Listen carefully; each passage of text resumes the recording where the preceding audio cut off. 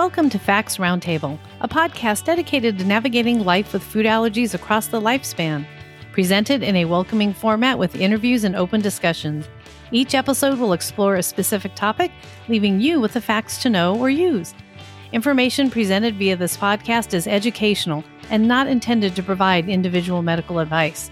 Please consult with your personal board-certified allergist or healthcare providers for advice specific to your situation.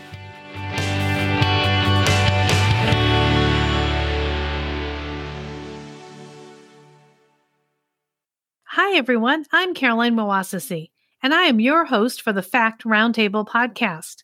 I am a food allergy parent, advocate, and the founder of the Grateful Foodie blog, and I am Fact's Vice President of Community Relations. Before we start, we want to highlight Fact's Platinum sponsor, the National Peanut Board, and thank them for their years of continued support and partnership. Here are the latest on food allergy research from Fact's Medical Advisory Board Chair, Dr. Shahzad Mustafa. Dr. Mustafa will explore tips for keeping loved ones safe, and he's going to explain the upcoming Quad AI meeting and why it is so essential for medical professionals to attend. Welcome back, Dr. Mustafa, to Facts Roundtable podcast. We're absolutely delighted to have you joining us again today to bring everyone up to date on the world of research and what's going on at Quad AI. A lot of people don't know what this scientific meeting is, and so I think your help is going to open up a whole world of information for people. Thank you so much for having me. I'm excited to be here today. Well, this is just fantastic. So, not only are you a highly regarded board-certified allergist, but you are actually one of us. You are a food allergy parent, and you have that ability to take off your doctor coat and then step over into our parent and caregiver world. So, can you please share with our listeners a little bit of your background? Sure. So, I do allergy and clinical immunology in Rochester, New York. I've been in practice since 2009, so going on, 14 years now. We have a thriving allergy practice. We have 6 full-time allergists. We take care of children and adults in all kind of disease states in allergy and immunology. My research interest is kind of twofold and very different. One is immune problems if you have cancer or if you're on chemotherapy. And then the other is considerations of quality of life when you have a food allergy. I think the quality of life implications are so meaningful. I have 3 kids, a 15-year-old daughter, a 12-year-old son, and a 10-year-old son now. And my 10-year-old is allergic to peanuts, cashews, and pistachios. And it's really given me perspective. I'm a very evidence-based, scientific guy. I like to follow well-done research studies. But as a parent, sometimes it just doesn't translate. And, when you're taking care of a loved one, you have to be very, very, I think, thoughtful about how to apply the science. So I try to do that when we take care of individuals. I say we do studies on populations where we take care of individuals. So try to be thoughtful when we're taking care of folks. We talk a lot about shared decision-making these days, about how the same medical recommendation for 2 families or patients in the same scenario may not be right for both of them. People come from different places, different priorities. So that's how we try to manage and take care of folks in our practice. And I think, being a physician, a PA, an NP, it's a privilege to meet people when they're looking for good healthcare. And I think it's so amazing. And I'm just so grateful, not that grateful that you have a child with food allergies, but grateful that you are part of our community in that sense, because I've watched people interact with you and it's just so eye-opening for them to have that experience where you're giving them empathy and real true understanding when they're very frustrated or really struggling with something. And so I think that's just a gift you bring to everyone with that background. Thank you. That's very kind. It has certainly illuminated what it's like to be on the other side. And I think any healthcare provider would benefit from that. I mean, at some point, we're all touched by health, right? So we're on the consumer side, the patient side, whether it's ourselves, family members, loved ones, friends. That's certainly something to keep in mind when you're delivering healthcare. It's a very important role, and words matter, messaging matters. That's kind of some of the stuff we talk about with the quality of life stuff. And we're going to get into, what's recent, what's new. We want to get it right. And we want to be coming from a place of good science, which is always changing. That is true, but it's exciting that the science is always changing. So now let's just dive right in and let's discuss the current state of research. Our listeners enjoy learning about what lies ahead, but also the research and understanding research really helps the families understand, like you mentioned earlier, the science and what could be out there, what their needs are, and then how to approach their doctor and to look at that long-term planning. So if you can just go ahead and bring us up to date. Yeah, so in the world of food allergy right now, there's a lot of discussion and a lot of press in the community on treatment for food allergy. Historically, it's been avoidance of allergens, treatment of accidental exposures appropriately, typically with epinephrine. There's been a lot of advancement recently, and we're going to get into that. But before we get into that, we still, you know me, and my focus remains on accurate diagnosis.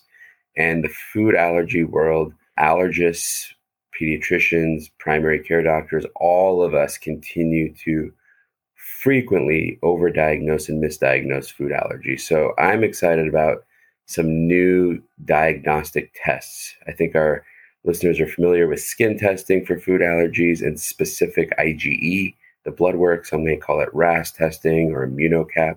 It's blood work for allergic antibodies. That's pretty commonplace. We've been doing it for years, but it's imperfect. Over the last few years, we've had more and more component testing. So our listeners should be aware of that. It's a little more accurate, maybe a little more easier to interpret in certain settings for certain foods, particularly for peanut, for certain tree nuts, for milk and egg. There's component testing. So that's become more mainstream and used. And we're moving into something called epitope testing, epitope mapping, which is even more accurate. This hasn't become fully commercially available just yet, but it is in certain states, and there's been new research and well-published papers on the utility of this type of testing to diagnose food allergy. So I think that's very, very exciting, and listeners should be aware of component testing and soon to be more widely available epitope testing. In the absence of the perfect test, and there's no perfect test, it's very important to rely on oral food challenges, which remains a big part of our practice. And anyone who's been diagnosed with a food allergy and it's not a slam dunk diagnosis should be aware, and their allergist or the provider, whoever's taking care of their food allergy, really should be offering oral food challenges when the diagnosis is in question, because at the end of the day, that's what we call the gold standard, Carolyn. That's the test that kind of the end all be all, the tiebreaker of all the tests. Can you go into a little more detail on the oral food challenge and what it is? Yeah. So, I mean, if you know someone's allergic to a food, there's no reason to pursue an oral food challenge. I eat shrimp every time. In the last 3 times I've had it, within minutes, I had hives and I got a skin test and it was very reactive and the blood work's elevated. So that's kind of a slam dunk. But, you know, life is not often black, white, up, down, left, right? It's shades of gray. And especially with kids who are getting rashes, lots of people get hives and rashes. And if there's any question, the testing, what we have, our skin testing and blood work, it's not a yes-no test. There's a lot of interpretation there. And a reactive skin test or detectable blood work does not mean you're allergic. There's many, many studies. So when you don't know that, you kind of break the tie with an oral food challenge. And this is typically done in an allergist's office. You come in and you're literally given the food in question in a very cautious, thoughtful, like graded dosing. You start with a low dose and you see if they tolerate it and sequentially give them bigger doses until a full serving. So several doses are given. If someone's allergic to a food, they will have a reaction there, and then the right hands will be treated appropriately. But if they tolerate the food, they're not allergic. And that kind of is a definitive diagnosis that you're not allergic, which is just as important. That's a good outcome. We want that. So that's the process. Oral food challenges, they can take a couple of hours and they remain underutilized by allergists. So I encourage our listeners with a diagnosis of food allergy to talk to their allergist. Would it be appropriate for them? Is there any utility if there's any question of diagnosis? Because it's a very, very, very helpful tool that we continue to underutilize for a myriad of reasons.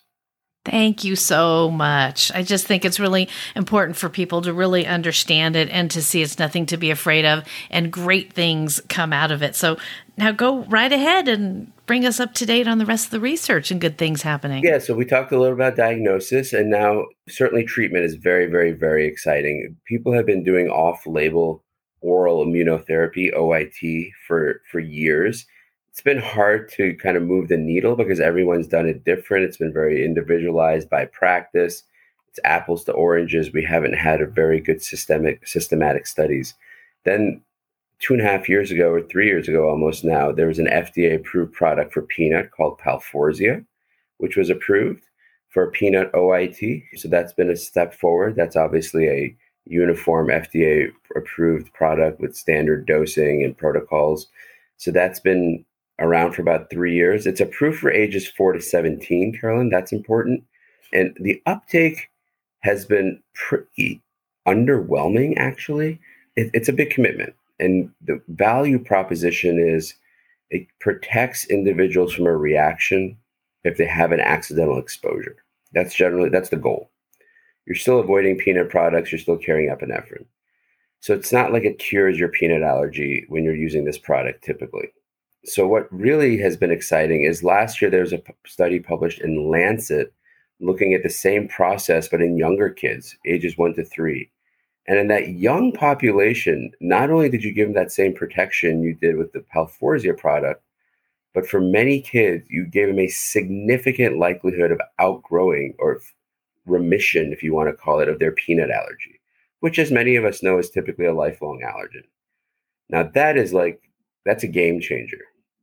So much so that our practice, this came out last summer, just started doing infant peanut oral immunotherapy in kids as young as 9 months of age this month.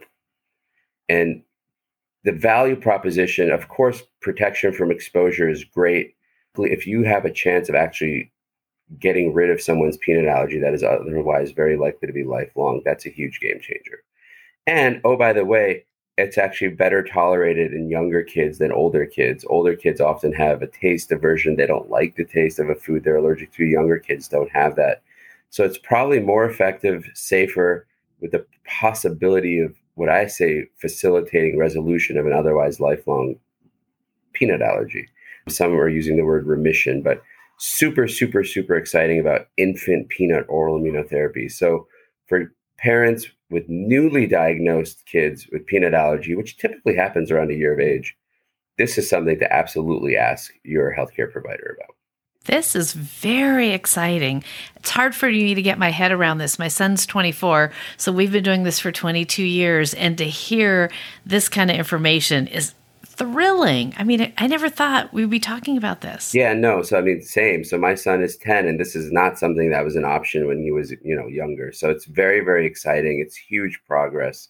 And there's more and more buzz about, of course, it would be nice to have an FDA approved product down to the younger age, and they're working on that. But, studies take time. So in the interim, I don't want to get into an ethical obligation, but, it's a huge thing to offer our families with newly diagnosed peanut allergy. So there've been more and more editorials in our journals about, is this the time to really start doing this?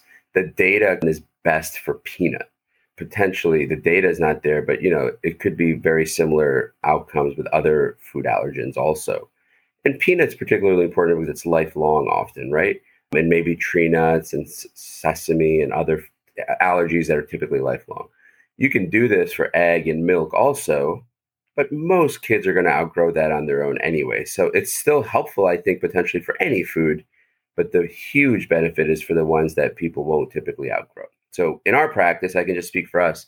We're starting with peanut. We're going to get our feet wet. We're going to do this with the little ones, which we've started this month, which has started off going very well. And we may broaden it to other foods too, and that may happen in the field as well over the coming years. This is amazing. This is so incredible. Thank you for sharing that. Yeah, so that's the OIT. There's other forms of immunotherapy, Carolyn, that people are working on, but this one's the furthest along. But the other thing I want to mention for treatment is a drug that we have been having experience with for 20 years now called omalizumab, or anti-IgE, or the brand name is Xolair. Is very far along in studies for also treatment of food allergy. And this isn't just peanut or milk or egg. This would apply to any food. So Xolair is anti-IgE. It's a monoclonal antibody that chews up IgE, which is your allergic antibody. And when you chew up your allergic antibody, it's harder to have an allergic reaction. So this is something that's very far along in studies and maybe FDA approved for food allergy management as early as next year. Also very, very exciting. Now, the difference here is I don't think it'll have any utility in potentially helping someone outgrow an allergy, like what I just mentioned in the infant OIT for peanut. It would just be more of a protection. So, these are different things, very different approaches, but again, huge advancements in our field, which I'm very, very excited about. And Xolair is something we've been using for asthma since 2003. It's approved for chronic hives. It's approved for sinusitis and nasal polyps. So there are kids who have, of course, asthma and food allergy where we're kind of already using it in this setting a little bit. But again, look out for it. We're hoping maybe as early as 2024, this may have an FDA-approved indication for food allergy too. So again, for the listeners, something to talk to your allergist about is there a role for omalizumab or Xolair in the management of your child's allergic conditions, or even potentially in adults' allergic conditions. Are there any age specifications for it, like children, adults, all ages? Yeah, so certainly that the FDA determines age ranges and stuff. Right now, for the peanut OIT, the FDA-approved product is 4 to 17. I know the studies for omalizumab or Xolair in the management of food allergy, I think, go down to age 1. So I certainly can't speak to where it'll be approved. Right now, for asthma, it's approved 6 and up, but we certainly think it's a safe drug even in younger ages. So I think it's being studied down to age 1. That's another incredible thing on the horizon. This is great. Yeah, no, it's a really, really exciting time to be an allergy. There's been so many advancements and so many things we take care of. Asthma, drug allergy, food allergies, really, really exciting right now. So it's a fun time to be doing what we do. I like that you have that attitude toward it. This is very good. Now, do you have other food allergy news for us? So I think those are what a lot of people are talking about. Some of the diagnostics, the emphasis on food challenges remains the same, and certainly treatment. I think the other thing that's getting a lot of press right now is this new law, unfortunately, the FASTER Act, which you're familiar with, right? About labeling for sesame, which is now recognized as a top 9 food allergen. And it's unfortunately been received in a very wonky way in the community, something I don't think many of us foresaw. I certainly didn't. It now requires labeling sesame as a food allergen on labels. And apparently, due to manufacturing or whatnot, many companies are trying to work their way around it. You may know better than I do, Carolyn, but they're actually putting sesame into products that they didn't previously have sesame in, which is the absolute opposite of the goal here, which is certainly affecting our families, individuals with sesame allergy. So that's had a lot of press. I'm really hoping that it is on the radar in Congress for whatever that's worth. This was not the goal of the act. It was just to add one more, requirement to label foods that contain sesame. So I think due to manufacturing techniques or what have you, some of these companies are being a little bit, unscrupulous in how they're going about it. So that's getting a lot of press, more to come, but something to be aware of, especially if you know someone with this food allergy to sesame seeds. Oh, yeah. My son is allergic to sesame, and I actually had called him like literally December 31st, and I just said, anything you buy now or consume, you must double check. Yeah.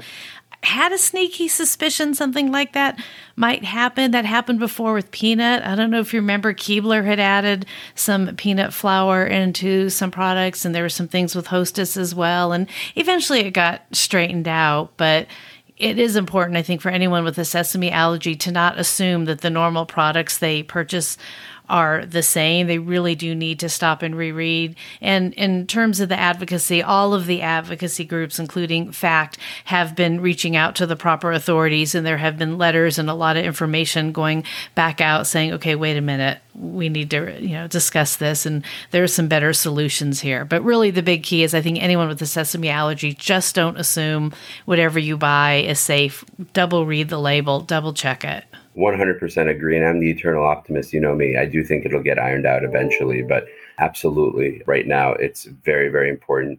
Even if foods you have no reason to believe may contain sesame, like a hamburger bun, check the labels. So we're going to pivot for just a minute here and turn our attention to life with food allergies. What are your 3 must-dos for every food allergy parent and their caregivers? If you could only take 3 actions to keep yourself safe, what would be your 3? Let's start by getting your diagnosis right? Knowledge is power. You don't want to be over avoiding things you're not allergic to, and you certainly want to be You want to be aware of the things you are allergic to. So I encourage everyone, I'm biased, I know, but to meet with a board certified allergist to get the diagnosis right. That's step one, because we continue to falter there. Step two is certainly avoid your food allergens. Always read labels. That sounds simple, but there is a very large proportion of individuals with food allergies who continue to not read labels. And there is some scary, scary data, research reports on certain age groups being quite, what I would say, foolish, taking risks, kind of almost knowingly about potentially consuming food allergens. We know that, that age group, the teenagers, young adults, where our frontal lobes haven't yet quite filled in, take some maybe not the smartest steps. So get your diagnosis right. Of course, read labels and avoid your food allergens consistently. And the most important is accidents happen. 15% of individuals will have an exposure to a food allergen per year. So 1 out of 6. It happens. It's normal. Life happens. We don't live in bubbles. So treat accidental exposures appropriately. And I am a huge proponent of using epinephrine. Antihistamines are not indicated or effective, nor do they work fast enough to treat a significant, serious, life-threatening allergic reaction. You do not need to be on death's door to use epinephrine. You do not need to be struggling for breath. You do not need to have significant swelling. I hear so often, I didn't use it because it wasn't so bad. But if you have an exposure to an allergen, epinephrine early is absolutely, I think, in my opinion, the right thing to do in the vast majority of cases. Sure, sometimes with some minor itching or minor rash, an antihistamine may do the trick. But when you're hemming and hawing, when in doubt, when there's any question, go to epi. And this is where I'll kind of bring it back to my son. My son's emergency action plan for school, his management of food allergy, does not even list an antihistamine. And that's not right for everyone. I think it's fine to list an antihistamine. I'm just using this as an example of how I believe in epinephrine. It really is the go-to. If you think my son has had an allergic exposure to an allergen, I want you to use epinephrine up front. No hemming or hawing with antihistamines. There's very little, if any, downside to using epinephrine. You can use epinephrine if you didn't need to, and it's okay. It's a shot of adrenaline. The problem is if you needed it and you don't use it, and that's when bad things happen. Excellent advice. And I have to share with you, my allergist had said once to my kids, using the antihistamine is like taking a Dixie cup of water and throwing it on a burning building when the fire hose is right next to you. Yeah. And that really sunk into them. Absolutely. I mean, antihistamines do a great job of blocking what? Histamines. We know that. But when you're having an allergic reaction, there's many more chemicals at play that an antihistamine will never affect. And epinephrine will do all of that. And allergic reactions happen fast. They happen in minutes, within 20 minutes. Antihistamines actually don't work that fast. They take almost an hour to really, really work. Epinephrine works in seconds. So there's so many reasons why epinephrine is really the way to go. So I think that's a huge take-home point and something we stress for all our families. Thank you so much. Excellent sage advice. So now we're going to turn our attention to AAAI, which is the American Academy of Allergy, Asthma, and Immunology. And every year they host this scientific annual meeting. And most of us out there in the food allergy world as parents, caregivers, patients, don't really know what this meeting is and what happens behind the scenes. And most of all, like why it's so important to people like you. So I mean, our field in allergy really has a few very big conferences for continuing medical education from physicians, physicians assistants, nurse practitioners, allied health staff, nurses, anyone who's in healthcare, really. We have several big conferences a year. And the AAAI, the American Academy of Asthma, Allergy, Immunology, is one of several. It's held typically in February or March. This year it's in San Antonio, so nice warm weather. Up in Rochester, it's cold right now. And why it's so important is because of the fun stuff we just talked about. This is where the research is presented that kind of moves our field forward. So all the stuff I talked about gets presented here. So it has multiple just fantastic avenues. Learning is great. It's great learning, basic science learning, clinical research is presented here. So the learning is great. There's big studies presented. There's small projects presented. There's an incredible amount of information that we can take away. But just as importantly as the learning, it's an amazing opportunity for networking and collaboration and getting to see friends from all over the country in person. This is the second meeting now since the COVID pandemic. It was canceled for a few years, right? Not surprisingly. And last year was very different. Last year, COVID was very different than this year. So it's really starting to kind of get back with our colleagues, collaborate, bounce ideas off of each other. It's amazing what a conversation where it will lead, right? For your next research project.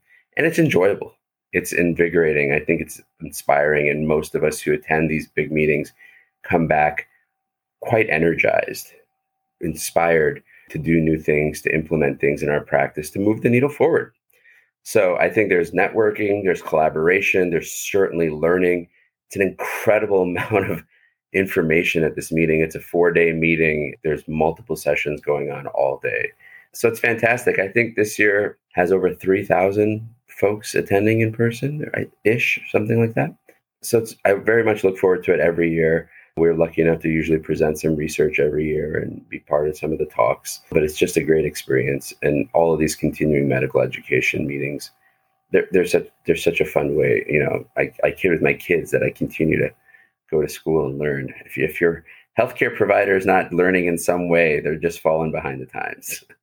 This is your school. So now, is there anything in particular that you're expecting to see there or anything you're looking forward to specifically? Yeah, so like I said, there's an incredible amount of sessions covering all subject areas. This year's meeting, some of the bigger talks are called plenary sessions. Some of the plenary topics this year are food allergy. The president of the Quad AI has an interest in drug allergy. So there's a plenary on drug allergy. There's a plenary on atopic dermatitis, eczema. And there's also a plenary on vaccines. And I think it's got a little bit of a provocative title from when I looked at the program. I think it's something like the vaccine, the science versus the anti-science. And it's Dr. Peter Hotez. If you guys don't know Peter Hotez, he is an incredible human, an incredible speaker, an engaging, passionate speaker. He's actually quite active on social media and Twitter.